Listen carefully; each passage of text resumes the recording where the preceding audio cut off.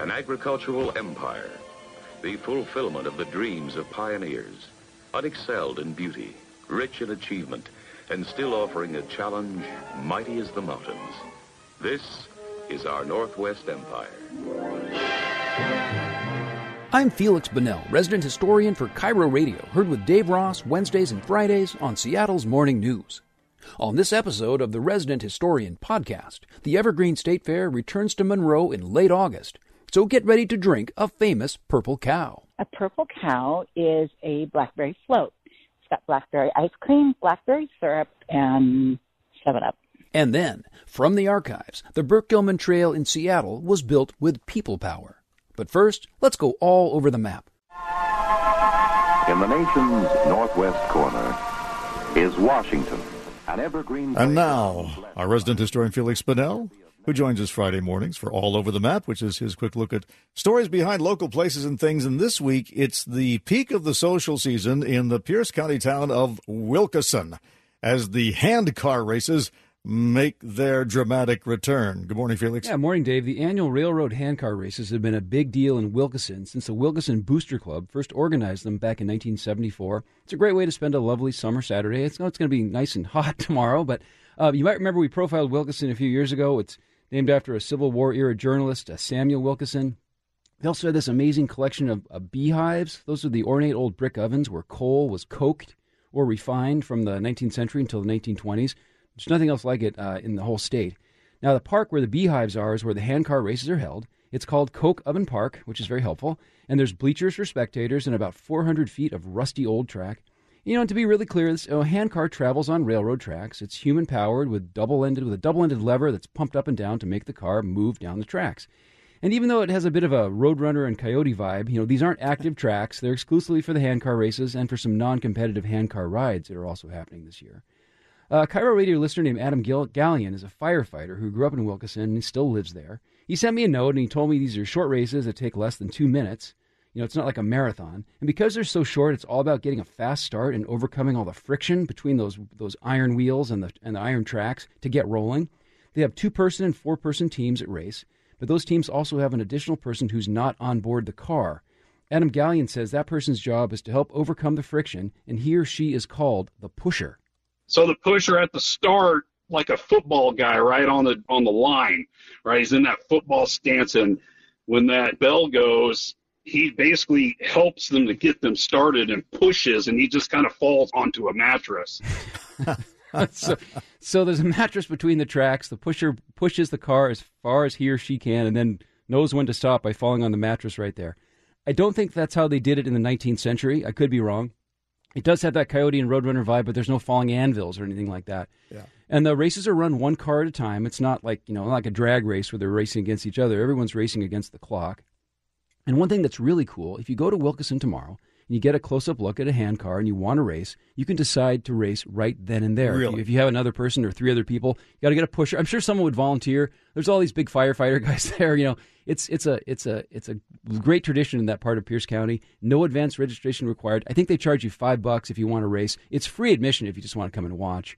And that park, it's a beautiful little park. There's a food concession and a beer garden. And it's a big day tomorrow in Wilkeson. There's a parade at 11 o'clock. The handcar races begin at 1 p.m. Adam Gallion was telling me about these really popular places now called Carlson Block Pizzeria and Nomad Coffee. So in addition to the Coyote and Roadrunner vibe, Wilkeson is, contrary to everyone ever thinking it happened, it's getting kind of a hipster vibe now. Yeah. Which hipster vibe and Wilkeson didn't go together for the last 150 years. I've been out there. It is a cool place. I had no idea they had abandoned railroad tracks out there. Yeah, and I checked the NBC website. Handcar races are not an Olympic event yet. and give it a year. Yeah, and if Cairo Radio listeners go to this event tomorrow, please take pictures or shoot some video and send them to me. I'll post the best ones at My Northwest next week. I'd love to see and hear the sound of this. I think there's a sort of oral experience of this too. It's sight and sound of the handcar races in Wilkeson tomorrow at 1 p.m. in eastern Pierce County.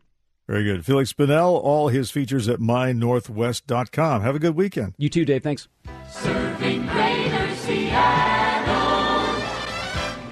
Whoopee-tie-I-O, rocking to and fro, back in the saddle again. And now it's time for this morning's History Unit. There were no Lake Union fireworks this year or last year, and Seafair and Bumbershoot are not going to be back until 2022. But the Evergreen State Fair in Monroe is scheduled to return later this summer. And our resident historian Felix Spinell checked in on preparations for the fair and even got a hold of the secret recipe for its signature drink. Felix is brought to us by the Lake Washington Windows and Doors. Felix. Morning, Dave. Yeah, less than a month from now, the second biggest fair in the state in terms of attendance will be back in the saddle after skipping last year due to COVID, like pretty much everything else. Now, the fairgrounds are on about 200 acres along Highway 2 at the intersection of State Route 522, which is where the fair has been held since 1949. That was a big year. Along with the new fairgrounds, Highway 2 between Snohomish and Monroe had a major upgrade. It's also when they started calling what had been the Snohomish County Fair the Evergreen State Fair. Before 1949, the fair moved around quite a bit. It began in Snohomish way back in 1874, moved to Monroe in the early 1900s, and to Granite Falls in 1916. It wasn't held for most of the 30s during the Great Depression and World War II, but then started up again near downtown Monroe in 1945 with a 4-H-focused event called Cavalcade of the Valleys. Very post-war kind of optimistic spirit. I spoke with Jeremy Husby yesterday. He's manager of the fair and the year-round fairgrounds for the Snohomish County. He and his staff are busy right now getting ready for the vendors, the 4-H kids, the animals, and fingers crossed for the crowds. And as we heard Gene Autry singing a moment ago, the clever theme for this year's Evergreen State Fair is back in the saddle. I think it was one of our park planners came up with the theme, and it just fit really well, back in the saddle again. You know, we were a year off, and now we're back in the saddle, and it kind of meshes with our community kind of country feel, and really explains how a lot of us feel that we fell off. We fell off the horse, and we're going to get right back up on it, and we're going to ride proud. Now, Jeremy Husby told me that the vendors and staff will all be masked up this year, and the Evergreen State Fair has their well-ventilated spaces and everything you'd expect for a big fair. Carnival rides and games, monster trucks, concerts, car races, demolition derby, and our animals, of course. That's what we're really known for, is having just a really good lineup of animals. Our fair food, scones, Purple Cow, our stage and roving entertainment. We have a lumberjack show, which is really popular. Now, I understood everything that Jeremy Husby said there, except for one 2-word phrase. Purple Cow. At first, I played along. I pretended to know what he meant, but I had to ask. He explained a Purple Cow is a popular ice cream drink that's only available at the Evergreen State Fair, but he wouldn't tell me the recipe. He did tell me it's sold at a booth operated by a nonprofit group called the Snohomish County Dairy Women as a fundraiser for their Dairy Ambassador Outreach Program and for other projects that support dairy farms and families. Now, agriculture in Snohomish County is still the backbone of the Evergreen State Fair, and for the past 18 years or so, the dairy woman running the booth and the entire Purple Cow operation has been a woman named Carrie Neff. A Purple Cow is a blackberry float. It's got blackberry ice cream, blackberry syrup, and 7-Up. It's not really a secret recipe. You don't have my blackberry syrup, but it's not well hidden. So Carrie Neff told me the Purple Cow debuted at the fair in 1960. It was the invention of 2 dairy women named Mary Lou Lane and Ellen Dodge and their respective husbands. And the Snohomish County Dairy Women had planned to celebrate their Purple Cow's 60th anniversary at last year's fair, but we all know how that went. So this year is a bit of a delayed celebration of the popular drink, which sells for about $5 a piece. And just how popular is the Purple Cow?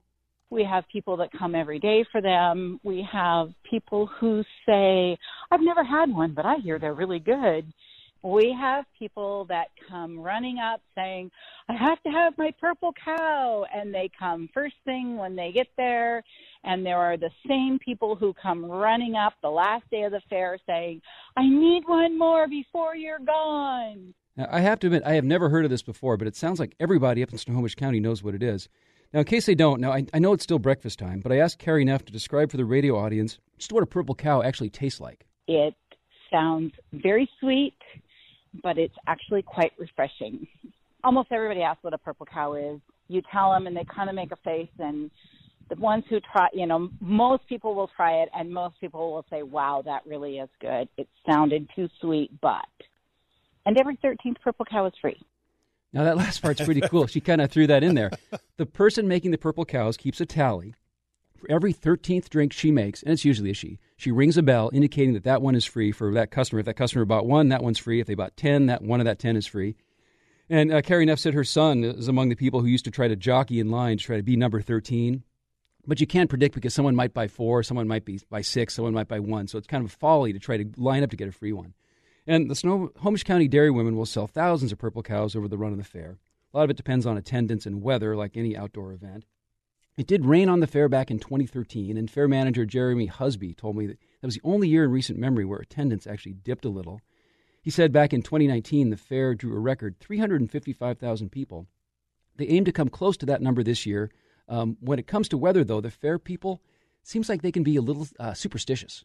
We try not to even mention the word rain. It's kind of unspoken around our office that you just don't even bring it up. Yeah, and the purple cow thing. Do you remember that poem, Dave? Do you remember when you were a little schoolboy a long time ago? The one that says, "I'd rather see than be one"? Yeah, exactly. Yeah. That's where the name for it comes from. It's a poem from 1895. I never saw a purple cow. I never hoped to see one, but I can tell you anyhow, I'd rather see than be one. See than be one. Yeah. So it's sort of this old-time Americana thing. Perfect name for a drink like this at the fair. I've never had one. I'm going to have one this year. To find them, you have to go to the fair, which starts on August 26th. You'll go to booth number 613, which is over by the Animal Barns. The fair runs from the 26th through Labor Day. They are taking a day off in the middle of the fair. That Wednesday, September 1st, is a dark day for kind of cleaning things up and resetting, giving people a break because there is this sort of extra measures in place because of the fact we're still dealing with COVID. But it's a great fair, definitely worth a visit a little bit later on this summer. Okay, so what is the secret recipe? You said you got the secret recipe to the purple cow. Yeah, what's the ingredient that makes it so special? I think it's actually it's the 7-Up because 7-Up, depending on who has the contract, because they have to actually make it with Sprite this year because I think Coke has the but you have a blackberry ice cream, blackberry syrup, and 7-Up, and it's like a blackberry float that looks kind of purple. It does sound very sweet. I don't know if I believe Carrie Neff when she says it isn't as sweet as it really sounds, and it's way too early in the morning to actually taste it here live on the air, but I definitely want to. So it's not like they beat an egg into it or anything like that. I asked her about an egg specifically. I said, "Is there a special kind of purple cow, like a golden cow that has that they only make for certain VIPs?" But she said, "There's nothing like that. It's all just there's one kind of purple cow. You can only get it for a total of 16 days when the fair's open, and for a car show in the spring and the fall. It's a very special drink for a limited time only. Kind just of bizarre. Like Brigadoon. Yep. Yeah, it's gone. It's the Brigadoon of ice cream drinks. That's exactly right. Felix Bunnell. All his features are at mynorthwest.com. Thanks, Felix. Thanks, Dave. For this is Cairo, where modern adventure and intrigue unfold against a backdrop of antiquity. For this edition of From the Archives, the amazing Burke-Gilman Trail in Seattle was a labor of love for some neighbors in North Seattle. Faster and still faster, Northern Pacific moved to and from the western shore. Each canyon and stream that had known the hiss of steam now echo to the diesel's roar. An opera about a railroad, huh? Yeah, the centennial of the Northern Pacific Railroad from 1964. Here he is, making the long climb out of the Cairo history crypt. It is our resident historian, Felix Bunnell. This is about the Burke-Gilman Trail. Yeah, they announced last week or maybe the week before that they're going to finally finish the missing link over there in Ballard. It's a few blocks. It hasn't had a dedicated trail space. It's going to happen sometime over the next year or so. But that I want to go back and tell the story of how the trail came to be. It's on an old rail line that was built back in the 1880s as the Seattle, Lakeshore, and Eastern Railway by Thomas Burke and Daniel Gilman. Those names sound familiar, I assume. It was an active route for trains for many years, but by the 50s, it was owned by the Northern Pacific. It was mainly used for deliveries to the Navy base at Sand Point and coal to the UW and lumber to Dunn there on Lake Union. So a couple months ago, I talked to a guy named Jack Christensen. He worked for the Northern Pacific for years, and he told me about a night back in the 50s when a derailment over on the east side forced them to bring a huge train, like 5 diesel engines and dozens of cars, down the west side of the lake, down what's now the Burke-Gilman Trail. And a reminder that you were brought to us, Felix, by the King County Library System. So this is Jack Christensen. Yep. It was really foggy and no block signals, of course, and it was a line that was only used for local and switching. And we were coming down there, it was after midnight. And this engineer was worried about the UW because guys would park off near the track, maybe not in the clear. And I said, I'm going to slow down about 10, 15 miles an hour. And I said, if they're not in the clear, they will be when we go by. If you've ever been on the Burke-Gilman Trail, the idea of 5 locomotives and a bunch of cars going down that route through those little residential neighborhoods, that must have been a sight to see. Anyway, fast forward to 1971, and the Northern Pacific was now part of Burlington Northern. Traffic on that route had really dropped off, and Burlington Northern decided to abandon that stretch of tracks from Fremont to Kenmore and sell the land to the highest bidder. Parks planners had their eyes on the track for a few years, but it was a citizens group in Matthews Beach that first started working to make it happen. Merrill Hilla is a professor emeritus in biology at the UW. She was a member of the trail committee, one of the people who actually came up with the Burke Gilman name, which was inspired by a book, and she was a frequent visitor in those days to City Hall. I was the only woman who had a part-time job and a full-time babysitter, so I was free to go no matter what down to the City Hall. So I went down there, and Mayor Ullman told me to make a hike to advertise the trail. Not take a hike, but make a hike. So the trail committee held this big rally and a hike-in. It was on September 12, 1971. About 2,000 people showed up. They marched from both directions and converged on Matthews Beach. The event was really a catalyst for the next few years of negotiations between the city and Burlington Northern, and between some people who didn't want a trail there because they feared crime would be spread along the tracks. So Merrill Hilla mentioned Mayor Wes Ullman. I spoke with Mayor Ullman last week. He was a huge proponent of the trail. It was a tough time to try and sell the concept. This was 1971, right after the Boeing bust. The city was broke. We were laying off fire, police personnel. And so some of the protests were saying, we need what little money there is, Mr. Mayor, to be for important things instead of trails. But I felt very strongly that this was almost a once-in-a-lifetime opportunity to have a trail go through the middle of Seattle. So they were able to negotiate with Burlington Northern. They traded the trail land for some industrial property in Seattle and then developed that trail over the next several years. And King County did the same north of the city limits. And voila, 45 years later, we have this amazing resource. But it's all because of these people in this little neighborhood in Matthews Beach who wanted to make it happen. I didn't realize that. I thought it was just sort of like an automatic federal Rails to Trails program. No, it's one of the first in the country and inspired trails all over the rest of the U.S. Yeah, great. Thank you, Felix. Thank you. I'm Felix Pennell at Cairo Radio in Seattle. Follow me on Twitter and read my stories and see my photo galleries at mynorthwest.com. And please join me again for the next episode of The Resident Historian. This has been World's Fair Newswire, a last-minute report on progress of the Seattle World's Fair, prepared by World's Fair News in Seattle.